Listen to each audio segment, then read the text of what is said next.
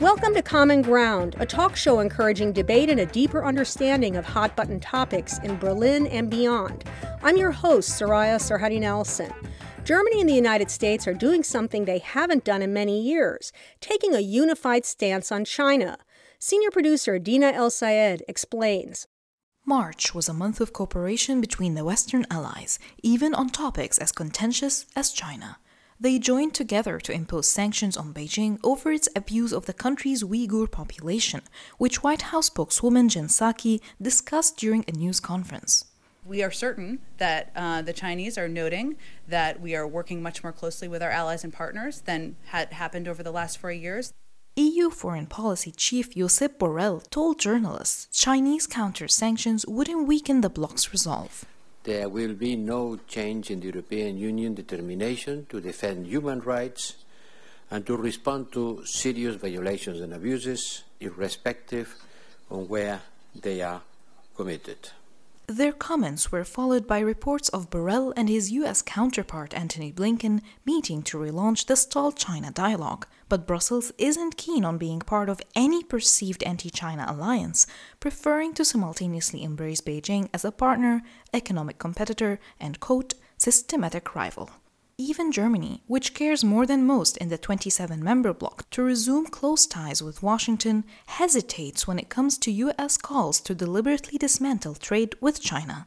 German Foreign Minister Heiko Maas reiterated that stance at the Brookings Institution during a visit in early March to Washington. We told the previous administration many times that decoupling doesn't work in an interconnected world since we all face the same global challenges. Diplomacy means engaging with difficult actors, especially where this is in our interest. It's not that Maas doesn't stand up to China. Last fall, the German foreign minister publicly chided his Chinese counterpart for threatening the Czech Senate speaker over his visit to Taiwan. Ich stand auch zum Beispiel gestern Abend im Kontakt mit meinem Maas told the Chinese foreign minister at a news conference that Europeans stand shoulder to shoulder and that, quote, threats have no place here. But once the international outcry over human rights abuses in China fades, disagreements between Washington and Berlin will likely resume over how to engage with Beijing. A survey commissioned shortly before last Christmas by the weekly Welt am Sonntag found nearly 4/5 of German respondents favored not interfering in any dispute between the United States and China. That was senior producer Dina Elsayed. Joining me via Zoom to discuss U.S. and German tensions over China are Noah Barkin, who is a senior visiting fellow with the German Marshall Fund's Asia program, as well as managing editor of Rhodium Group's China practice, and Glacier Kwong, a political and digital rights activist from Hong Kong who is a columnist and also a doctoral student at the University of Hamburg. Welcome to you both. Hi, thank you. Glacier, let me start with you. Do you see the recent sanctions imposed on China as a good start? Are they effective? It's surprising that the European Union has finally decided to sanctions on Chinese officials accused of human rights abuses in East Turkestan last week. It's worth noting that although the sanctions are being announced, European Union are still quite eager to conclude the CAI, which is the investment deal between China and the EU.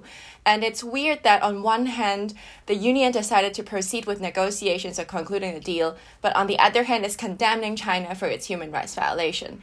And I think on the other hand, because Beijing immediately responded with retaliation sanctions, Beijing is kind of sabotaging its own chances of concluding the deal smoothly, because I don't think it's likely that the European Parliament would be very happy to proceed with the deal when some of its own members are being sanctioned. So I'm really looking forward to see what's going to come. And I don't believe that the CCP will back down under the accusations of democratic states, given this track record. So I'd say Beijing has somehow undone its effort made in the past to establish good relationship with Europe. And Beijing will no longer be seen as a very cooperative strategic partner by the European Union as before. So I am really looking forward to see how will European Union further react to the retaliations and how will the US and the EU somehow cooperate in terms of making a tougher stance against China. Do you think, though, the fact that there is this sort of united front at the moment and this united anger, that this may spur the Bundestag into acting on your earlier petition to address Chinese actions in Hong Kong? I think for the German Bundestag to act, it will take them some time because there is no national level Magnitsky Act at the moment. And it is quite difficult for them to impose individual sanctions without this kind of legislation that is available for them to adopt. So I'd say Germany would possibly review its policy with China, for example, its economic dependency on the Chinese market, or how it's communicating or negotiating with China when it comes to human rights issues.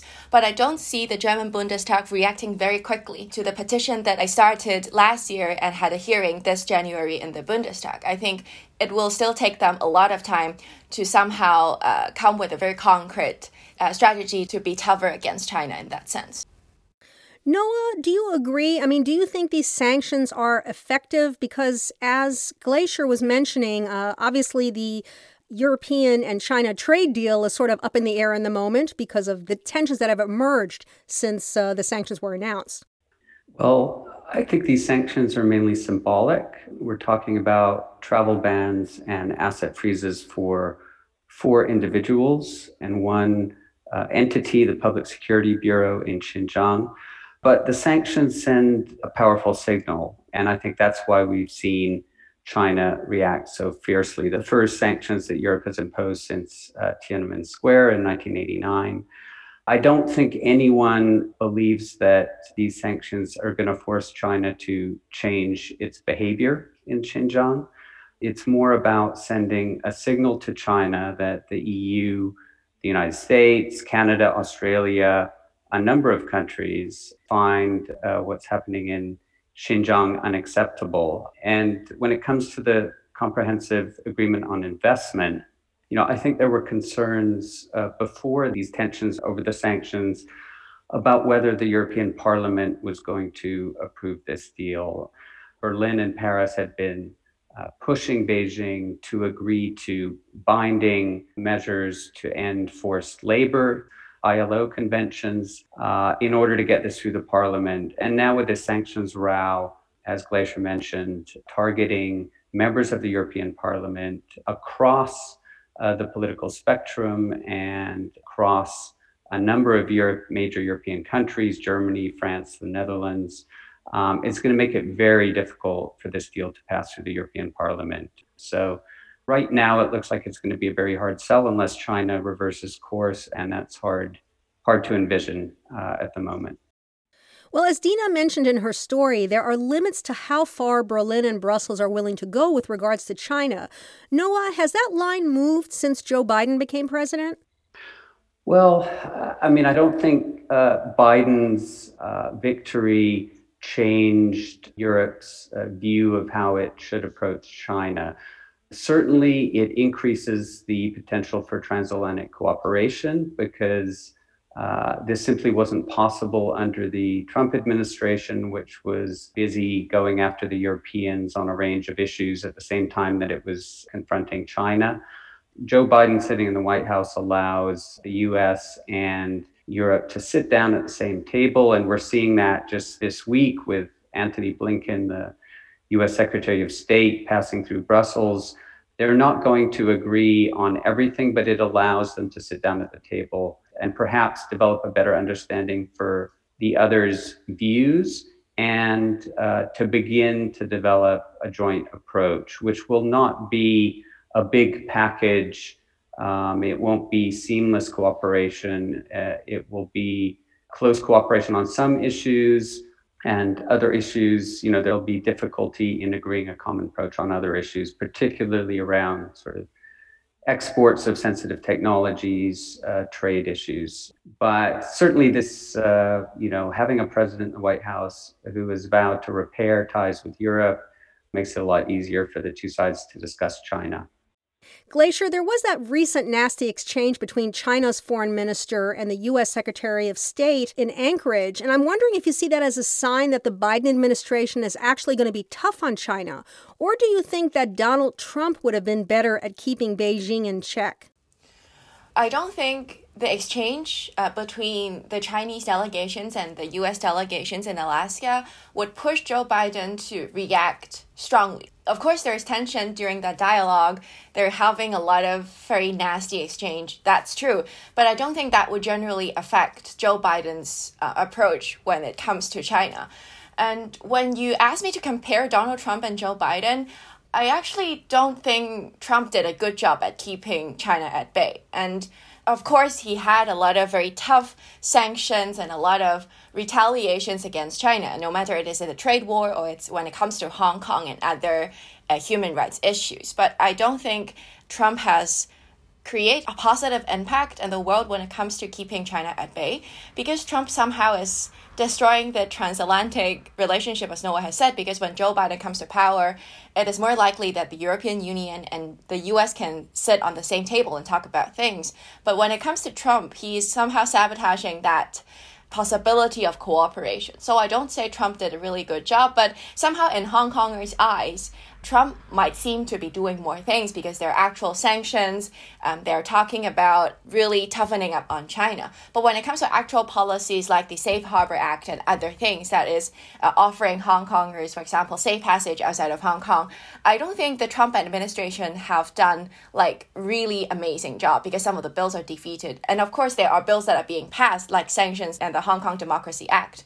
So I'd say I think Trump did somehow a good job in having a gesture that is he will not tolerate China when it comes to human rights or political issues, but he's somehow also sabotaging the possibility of cooperation when it comes to cooperating with the European Union to keep China at bay. In terms of Hong Kong, though, I mean, obviously these sanctions that were just imposed deal with the Uyghurs. Do you feel that Hong Kong is sort of being left behind in the discussions, either by the U.S. or Europe when it comes to putting pressure on China over human rights? I think the European Union is somehow not very willing to touch on Hong Kong when it comes to imposing sanctions at this point, because it's more sensitive than what is happening in Xinjiang or East Turkestan, to say. What is happening in East Turkestan have been defined as genocide by many countries. So to follow suit and impose sanction regarding the human rights violation in the re-education camps or surrounding issues on ethnic minorities are actually not very sensitive when it comes to the global trend. But when they're imposing sanctions on regarding the situations that are happening in Hong Kong, then they will be seen by China as really siding with the US, because I'd say the European Union is still somehow reluctant to take side when it comes to dealing with China. They're very reluctant to be associated with any anti-China alliance. So I say they are somehow not really willing to impose sanctions when it comes to Hong Kong. And for the US, I think the US have been very open when it comes to sanctioning Hong Kong officials and so on, because Hong Kong has this very specific strategic value to both China and the US, and Hong Kong is somehow like a proxy or like the battleground for both of these countries to compete in that sense. So I'd say the US is more willing to sanction Chinese and Hong Kong officials, but when it comes to the European Union, I think they're somehow refraining to do so. But maybe in the future, they will expand their individual sanctions against Hong Kong officials when it comes to national security law, other human rights violations too. Noah, Chancellor Angela Merkel says she wants Europe to preserve its alliance with Washington while charting its own path with Beijing. Is that even doable? Well, I think there will always be differences in the US and the European approach to China. You know, the US is the incumbent superpower. It's being challenged by a rising China. Europe doesn't feel threatened in the same way as the US does. The US sees this relationship through a hard security prism. It has, a presence in the Indo-Pacific, alliances with countries like Japan, South Korea. Well, I think Europe sees this relationship still primarily through an economic prism. So these are fundamental differences, I think, which will lead to a different approach. But I do think Europe will be under increasing pressure from both sides, and it will find it more difficult going forward to chart its own course. We saw this over the past years on the issue of 5G and whether to allow Chinese suppliers like Huawei to build next generation mobile networks. Europe found itself under severe pressure from both sides, and it's ending up in a place that is not too different, if you look at the major countries, from where the US is. So this 5G issue, this is going to be multiplied across a range of other issues in the years to come. It's going to be more difficult for Europe to sort of sit on the fence. It's going to be pulled by both sides. And I think it's going to be very difficult to say no to a Biden administration, which is vowing to repair ties with Europe and work with other democracies to promote, common values, common approaches on technology, trade, etc. So Europe would like to chart its own way, but it's going to be much more difficult, I think, in the coming years to do so. We're going to take a short break, but we'll be back with more on the U.S. and German do-si-do on China. Stay tuned.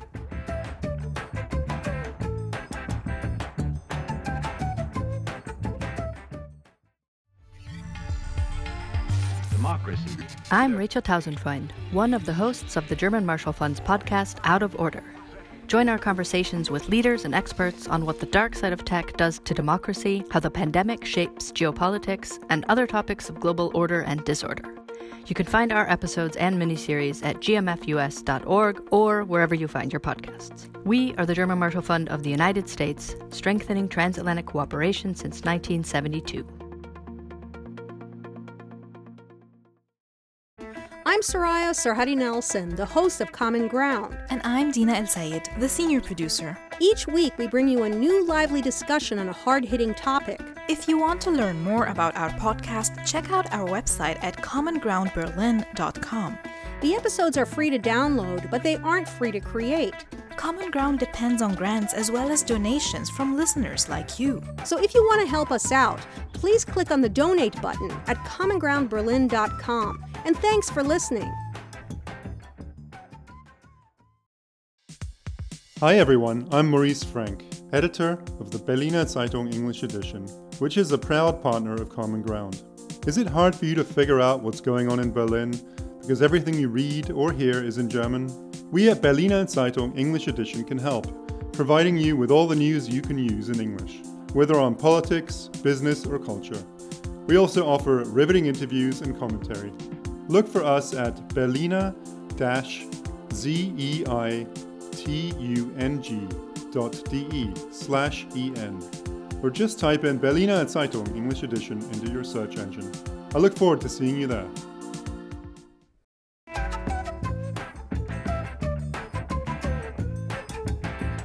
Welcome back to Common Ground, where we are talking with Noah Barkin of the German Marshall Fund Asia Program and Hong Kong native and activist Glacier Kwong about the U.S.-German tensions over China.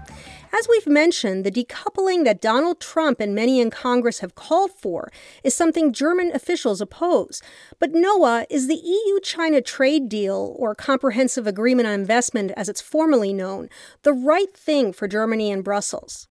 Well, I think what has surprised many people about Europe's decision to proceed with this deal is that it comes after a year in which China has shown increasingly aggressive behavior towards Europe during the pandemic, mask diplomacy, so using China's leverage as a major producer of masks for propaganda purposes and for political influence in Europe.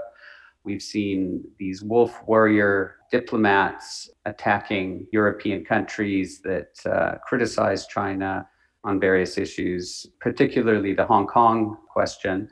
So I think after a year in which China has grown much more assertive, much more provocative, also with countries like Australia, India, Canada, it was a surprise to many people that this agreement was pushed through by German Chancellor Angela Merkel in the final weeks of 2020. There are big questions about whether this deal is going to be approved. Is it in Europe's interests? It gives Europe some additional market access in China, but it's really an incremental deal. And it looks increasingly like the approval of this deal is really up in the air. We'll have to see how things develop over the coming months. If Europe and China can sort of de-escalate this sanctions row, but clearly, if these tensions remain as they are today, this deal is probably dead in the water. Glacier, you obviously are not a great fan of the trade deal. What do you think it does to Europe's ability to pressure Beijing when it comes to human rights? When it comes to the trade deal, I think the first thing that I notice is there is a lack of robust and rigorous human rights impact assessment or any human rights clauses or obligations in effect to provide a balance, because dealing with China, given its notorious human rights track record, it doesn't make any sense that it never occurred to the Union that such a human rights clause is needed, as they have included in the deal with Vietnam. And on the other hand, I don't think it's a good deal for European entities too, because it doesn't provide a level playing field for European enterprises that are entering the Chinese market. And when it comes to the treatment difference in China, when it comes to state-owned enterprises or ordinary private entities, I think it has to be pointed out that a lot of Chinese enterprise, although they're not state-owned, are actually controlled by party members. So favorable treatments are still going to be given to them, and it is not going to be very beneficial for European entities. And also because there are a lot of laws in China that are actually hindering the business operation of European entities that are in China. For example, they have this latest investment law that provides that the Chinese government have the right to review or even block some of the business operations of foreign entities when it comes to national security. And it covers not only sensitive industry, it covers investment and a lot of other things. So it's going to be very dangerous for European entities to simply enter the Chinese market when insufficient protection are provided. And also the provisions of the cybersecurity law in China, in particular those that require data localization of all companies, that is the local storage of data collected within China, and all other things that comes with the lack of rule of law in China. It's going to put the European entities in a very dangerous position when they enter the Chinese market, given that investment deal seems to be kind of beneficial to European entities. So I'd say it's not a good deal, and it lacks human rights considerations. And on the other hand, it's giving Chinese government a false sense of legitimacy to continue to do what they're doing, no matter it is in East Turkestan or other places. Noah, you heard what Glacier said. Are Europe and the United States just too dependent on the Chinese market to effectively be able to pressure Beijing? I mean, is this why the deals are so important to them? Or what do you think is going on there? I think China is certainly banking on the power of its economy, the allure of its vast market, to use that leverage to pressure countries in Europe and elsewhere. You know, over the past few years, as we saw this very aggressive campaign by the Trump administration, all the talk about decoupling, we still haven't seen major shifts out of China by European companies, by American companies. So I think the economic links between Europe and China, between the US and China, are going to remain, although the Trump administration sometimes gave the impression that the US could just sever its economic ties with China completely. That's, I think, unrealistic. China is the second biggest economy in the world, but it's about mitigating the risks from that economic engagement, taking a more vigilant approach to transferring sensitive technologies, to investing in certain sectors with national security implications, taking a more restrictive approach to Chinese investment in Europe and the United States. So it's like unscrambling scrambled eggs. I don't think you're going to get a perfect decoupling of Europe or the United States from China. But I think what you will see over the coming years, and the Biden administration has, I think, made this pretty clear in its first months in office, that they're going to take a more, perhaps a more nuanced approach than the Trump administration, but they are going to be looking very closely at their supply chains. They're going to be looking very closely at what they export to China. And I think we're going to see Europe doing the same thing over the coming years and working more closely with the US to agree a common understanding of what kind of economic interactions with China are safe, don't pose national security risks, and those which do need to be looked at more closely and perhaps be subject to greater restrictions. Glacier, obviously we've seen that the sanctions that were announced, and they haven't been that frequent, as Noah pointed out, this is the first time since Tiananmen Square that the EU has imposed anything, or the United States or Canada for that matter, if I'm not mistaken. And there is a lot of back and forth. You have the Chinese now with their own sanctions, imposing their own sanctions. In the end, I'm just wondering, what are the most effective steps that Germany and the United States could take to make Beijing change its approach to human rights within China? I actually don't have a very concrete answer to that question, because if I know what's going to be very effective, I would be charging at that goal full speed, but I'll try to share my thoughts on that. Changing how countries, no matter it is the United States, it's the United Kingdom or European Union, is seeing China as a very fundamental step towards somehow making China care about human rights, because we do see China being extremely aggressive when it comes to democratic countries accusing China for human rights violation. It always gets to them and always make them extremely furious when it comes to diplomacy or other occasions. And I think the world should stop seeing China or the Chinese market as simply benefits that they should have access to, because when it comes to trading with China now, I think money and conscience, you only get to keep one. I'm not saying we should completely decouple from China, because as Noah said, that's impossible and it's not realistic at all. I would be extremely naive to suggest the world should just stop trading with China. But I think the world should think about, when it comes to China, they cannot just play by Chinese rules, because if you enter the Chinese market, then you have to somehow comply to their set of political correctness standards. You cannot talk about Taiwan, you cannot support Hong Kong, and you cannot talk about the re-education camps in East Turkestan and so on. I think the Western world have to make it very clear that these are the bottom lines. Human rights is the bottom line that they will not compromise. Because China is very good at divide and conquer. When it comes to the European Union and the United States, it's particularly clear. Chinese government has obviously chosen America to be its primary enemy, and so that it will somehow try to lure European Union into a pocket so that it has more strength when it comes to combating the US, and European Union won't be standing in the way in that sense. So I'd say changing the perspective of how do policymakers perceive China is very important. Policymakers especially should not only take the economic benefits in mind when they're drafting trading policies or political policies when it comes to China, because it is just going to harm their own country after all. When you look into the Belt and Road Initiative, you see that China is actually using investment to have a lot of countries under its influence. So it becomes very difficult for them to stand up against China when it comes to their own national security and other issues. So I'd say every country has to be very cautious when it comes to drafting policies with China.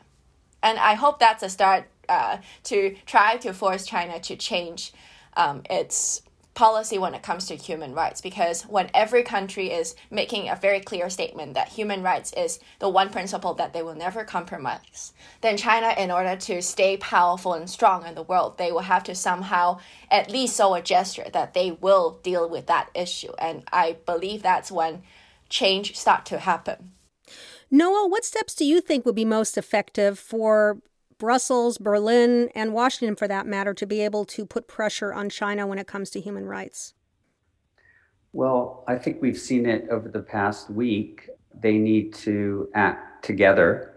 We haven't seen that over the past few years. The Trump administration had a sort of mixed record on human rights. Obviously, the US Congress and certain members of the administration spoke out very strongly but we all know that President Trump did not see this as a top priority. So working together, the US, Europe, other allies, Japan, India, Australia, to send a joint signal in the direction of Beijing. Ultimately, other countries, whether in Europe, the US, or elsewhere, have to show that they're willing to pay an economic price for standing up for their values. And that's absolutely essential. I think that is what has been missing in Europe in recent years. There's been a lot of talk about human rights, but when push came to shove, Europe was not willing to speak out or go beyond rhetoric and take concrete measures. We're actually seeing that changing now. These sanctions were unveiled by Brussels, targeting officials linked to abuses in Xinjiang. So if Europe and the US and other allies can move in lockstep, that is, I think, the biggest way to change China's behavior, or at least send China a message that this is not acceptable and that there will be consequences for this kind of behavior. And I have one last question for both of you, and if you can keep your answers a little short because we're running out of time. The U.S. wants Europe to follow its lead on China. Europe wants to chart its own path to some extent. And Beijing wants to neutralize Europe, or at least in this equation of human rights and what it considers to be domestic issues. Who is likely to win in this three-way battle? Beijing, Washington, D.C., or Berlin/Brussels? And Noah, I'll just have you start first, and then Glacier can answer. Well, this is going to be a long game. I think we are at the very beginning of this new era in which China is seen by many countries in the West and also by many of its neighbors as a threat. It's probably too early to talk about winners and losers. I think it will depend heavily on developments in China, but also developments in the US and Europe. What if Donald Trump is sitting in the White House 4 years from now? What if China takes actions in relation to Taiwan? I don't think this is necessarily going to be a game where we see, we're going to know who's won or who's lost. I think it's going to be a really long struggle, in Europe, in the US, and in China to sort of find the right policies and figure out how to interact with each other and how to engage with each other after decades in which, we've just seen a huge acceleration in economic engagement, in globalization. We're now heading in the other direction. There's risk of military conflicts in the Asia region, South China Sea, Taiwan Straits, etc. I think it's much too early to say who's going to win or lose in this game. And we're just going to have to see how it develops. We may not have an answer to that for many decades. Glacier, what do you think? Who's going to be the winner in this? I tend to agree with Noah saying that it will take a long time to see who's winning and losing. And I think the concept of winners in terms of international politics is a very retrospective one. Like decades ago, we thought the US is the winner of the Cold War. But as time goes by, we see different problems coming up, and we are now into this kind of rivalry situation again. So I'd say it's still too early to say who's winning. But I think eventually democratic countries will have to, not forming a specific bloc, but they will have to come together to combat the overspilling of authoritarian regime coming from China and other authoritarian regimes as well. And I think European countries will try to delay the point that when they have to really make it very clear that they're choosing values that they uphold other than economic benefits, or they at least prefer values to economic benefits.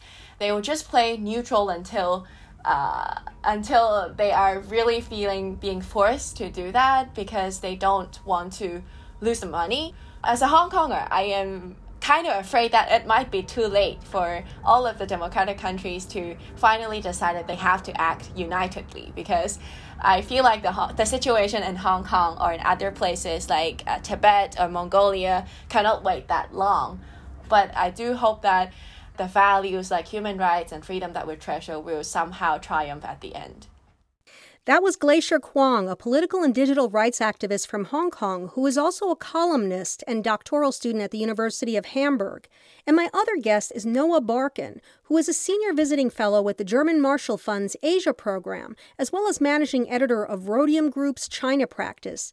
Thank you both for being on Common Ground. Thanks, Soraya. Good to be here. Thank you. Our senior producer is Dina Elsayed, and I'm your host, Soraya Sarhaddi Nelson. Thank you for listening, and please join us again on April 12th for another episode of Common Ground. Our program is made possible through a grant administered by the German Ministry for Economic Affairs and Energy. Thank you also to our partners, the German Marshall Fund and Berliner Zeitung English Edition. You can download all of our episodes wherever you get your podcasts, and be sure to check out our website, commongroundberlin.com.